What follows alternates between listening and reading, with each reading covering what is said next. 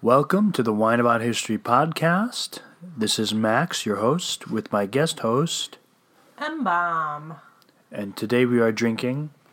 Today we are drinking Neatlingshof, and I'm sure I just totally murdered that name, but it's a South African wine, which is kind of interesting. It's a Sauvignon Blanc from South Africa. It's a 2017 vintage. And I noticed right away it was a little different. I'm used to Californian wines, I'll admit. So it was a little different, and I'm liking it as I'm drinking it. Not as fruit forward as I was kind of thinking it might be, but nonetheless not bad. You might want to give it a try. Anyway, so that's the wine we're drinking tonight, and Max is going to talk about the person. Yes, I am. About tonight.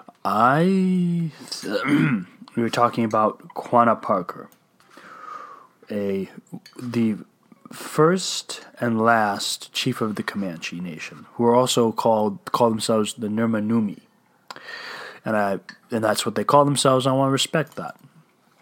So, here is a description, a quote from him by Captain Carter, who had the first look at Quanah in a war raid. In a midnight stampede, Quanah attacked and drove off all Captain Carter and his men's horses. A large and powerfully built chief led the bunch on a coal-black racing pony. Leaning forward upon his mane, his heels nervously working in the animal's side, with six-shooter poised in the air, he seemed the incarnation of savage, brutal joy. His face was smeared with black war paint, which gave his features a satanic look. A full-length headdress, or war bonnet of eagle's feathers, spread out as he rode, and descending from his forehead, overhead and back to his pony's tail, almost swept the ground. Large brass hoops were in his ears. He was naked to the waist, wearing simply leggings, moccasins, and a breechcloth. A necklace of bear's claws hung about his neck. Bells jingled as he rode, followed by his leading warriors, all outstripping him in the race. All eager to outstrip him in the race. It was Quanah, principal war chief of the Quahadas. Moments after that description, he turned around and shot Samuel Gregg in the face, a young private. Because they were at war. What do you want from them? Well, yeah, they were at war. Do that kind of thing at war. So, still, so let's get an idea of what the Comanches were and what was going on at the time. Okay. So what happened was, during the Civil War, the frontier went back about 200 miles. Okay. And back, like, towards the east? Towards the east, 200 miles.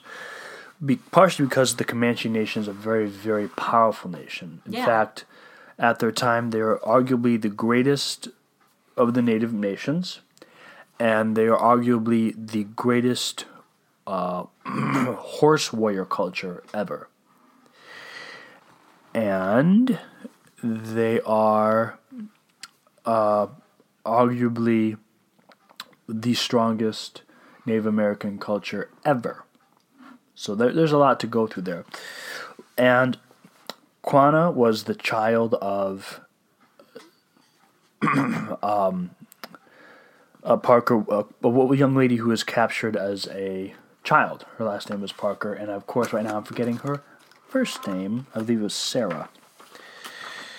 So she was captured as a little girl? The Comanches raided her. She had a fort.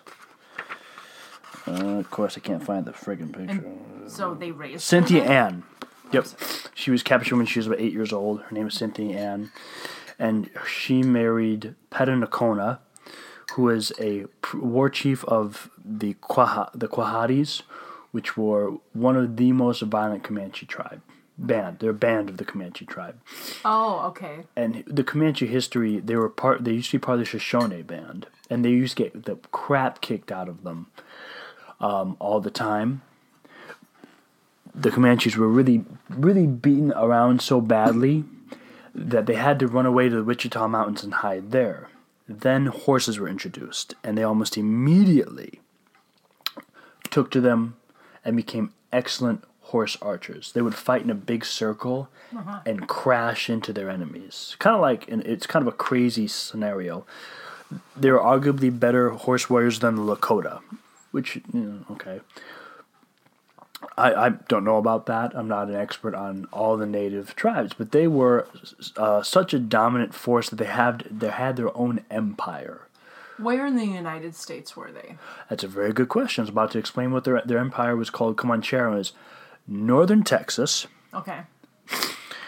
Southern Oklahoma. You can look up Comanche Empire, Comancheria, you can look it up on your phone right now, and it was a huge chunk of land. It doesn't look like it on the map, but they controlled that area of land for about 200 years. Since they stopped the Spanish invasion into North America, basically. That's how tough they were. Yeah. Wow. They halted it completely. They had basically the same tactics as Vikings, where they could just run out, slam into you, and run away, and you'd never catch them because the horses were so much better. And they were very, very, very free tribe. The only laws you had really were they did not have a priest class. They didn't have They didn't have a priest class to listen to. They had very few. They actually didn't, and this is going to sound rude. They didn't have really a big culture like their neighbors, the Kiowas, who had a sun dance, a priest class, all this other stuff. Okay, yeah. Comanches actually bathed once or twice in their life. They were very different from their neighbors. Yeah. And I don't want to speak ill of them, but they were just a different group of people. Yeah. And I can't think that'd be good for you to not. Well, they're also living in Texas, so the sun is baking off all the germs on their body. It's literally cooking. It literally cooks the germs away. Oh, all right. So yeah, there's also something nasty they did though. They would clean each other's hair, put the lice in their mouth, and crack it with their teeth. Oh, is she? Yeah. So this is a hardcore brutal warrior culture. There's only one rule you really had. It was a hard life. You couldn't steal another man's wife. Okay. Women were second-class citizens, and they had a lot more freedom generally than white women at the time. In fact, if you went back in time and you had a choice between a native society, you'd probably pick, and a white society, you'd probably pick native society. But men's job were to hunt, and they would actually hunt about 40 buffalo a year. But the reason they fought so hard for the Comanche, and they were brutal warriors, was because you need about 6 buffalo a year to live, but they would hunt 40. Because then you could sell the hides and trade them for vegetables from the Mandan or this or that, or flint from another tribe, or when white people came, guns and ammunition, which were highly prized. So that's the world he grew up in, one of just, you are a warrior, you are a hunter, the Comanche is our land. No one dared go in it. None of the natives dared go in Comanche. They were all terrified of them. They would raid you on a full moon, which is actually a full moon tonight for us. It's a full moon, and they called it to Texas to this day is called a Comanche moon. Really? And they would and it was basically a death sentence if you saw them riding towards you. Sure. You were dead, and there's a chance, and this is common all over the world. Like, I don't want to speak ill of this tribe, but torture killings out of revenge. Everyone all of the earth, your ancestors did it at some point. Maybe they did it 1,000 years ago. Maybe they did it 200 years ago. Maybe some of them are still doing it today.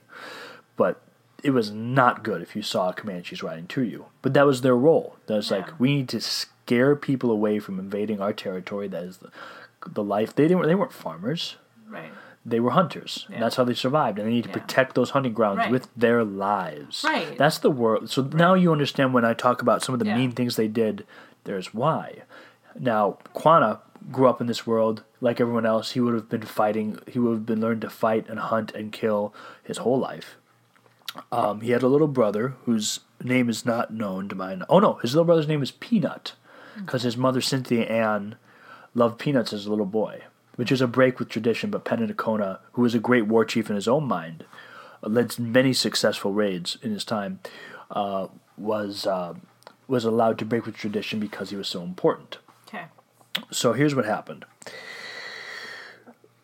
Before Quanah, mostly it was just the Texans fighting this, and then the Mexicans would say, "You Texans," when they were part of Mexico, they'd say, "You guys deal with it." Then when Texas revolted and broke away from Mexico, they had to deal with the Comanches on their own. Now, this was a huge task because they're basically losing most of the time. I could go into a long history about the Comanches, but we're here to focus on Quanah. So Quanah's father is killed by the U.S. Army because after the Civil War, they had different tactics, more modern weapons, and they said, okay, and probably a bunch of ruthless killers as a result of the war. So they went out to Texas to deal with this Comanche problem. A lot of times they got their butts kicked. We're trying to keep it family friendly. Well, I talk about torture killings. Yeah, let's not talk about that. Let's not talk about that, but let's not swear either. So, Quanah's father's killed. His mother, because she's famous, and the Parkers are actually a very powerful family in Texas, they're taken back to white society, along with his sister and Peta Nocona's youngest child, Prairie Flower. Wow. And that had been some culture shock there. Oh, it was not fun. She kept trying to escape. Sure, yeah. And she was very upset. She kept bribing people, like, if you bring back to my family, I will give you 1,000 horses. Oh, wow. Yeah, or a whole heap of horses or something. This kind of reminds me of that movie, The Searchers, with John Wayne. That's actually what it's based off of. Oh, it's actually literally based off this incident. Okay. Because the Parkers went looking for their family members over and over and over again. Yeah. One guy, I could go on about just about how dedicated 20 years I think he spent looking for his niece Cythia Ann. So it was kind of a sad Yeah, reunion. I mean, I get it. She's a little girl. I mean, she doesn't remember her life before, and this is the only family she knows. And I totally get that. She wants to go back to that life and her family. So Quanah is an orphan. His name means fragrance, by the way, or sweet-smelling color. I don't know why his name... Maybe he bathed. Maybe he bathed. Snuck out and took a bath. This is just ridiculous. Dirt on me. Most Native Americans bathe, by the way. I don't want to betray them. Most tribes bathe more than white people. And so he was tall. He had gray eyes. He was leaner and taller, so he kind of stood out. He also was a very effective war chief. And he grew and grew and grew throughout different raids. And when Mackenzie, a Civil War veteran, and the man who would ultimately defeat the Comanches, came in, he kicked his butt. But they adapted and learned how to fight. And Quanah went around. He went around with a whole bunch of warriors. They wanted to fight. They're young men, And the real threat to the Comanche Nation wasn't the U.S. Army or the farmers, even though it was the buffalo hunters. Large scale. Basically took away their living. Yes, in 1871 and 1872, that's what the big 50 caliber rifles came out, and they could drop buffalo. One hunter named Tom Nixon shot 120 buffalo in 40 minutes. Wow. He killed 3,235 days. That's a lot. That's a whole lot. So this was a massive threat to their way of life. So a magician / con man / medicine man named Isatai ran around telling the elders, we have to fight. We have to fight. We have to fight. And he joined up with Quanah, and they were a team. Quanah was the warrior, and Isatai was the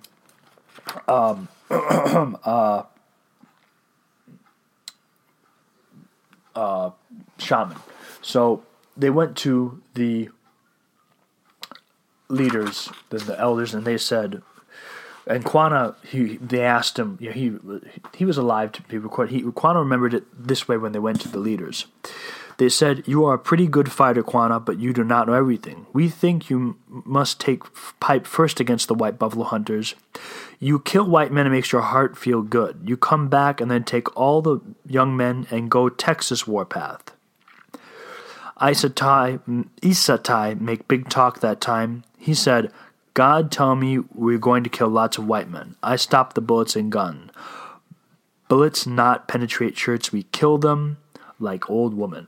well, people liked what Isata was saying, so they followed him to Adobe Walls, which is a ruin, and it was a battle that lasted about 3 days.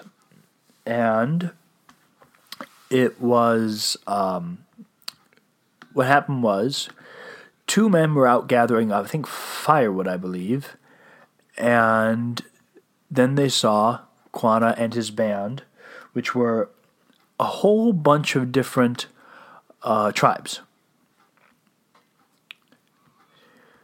Let me see here.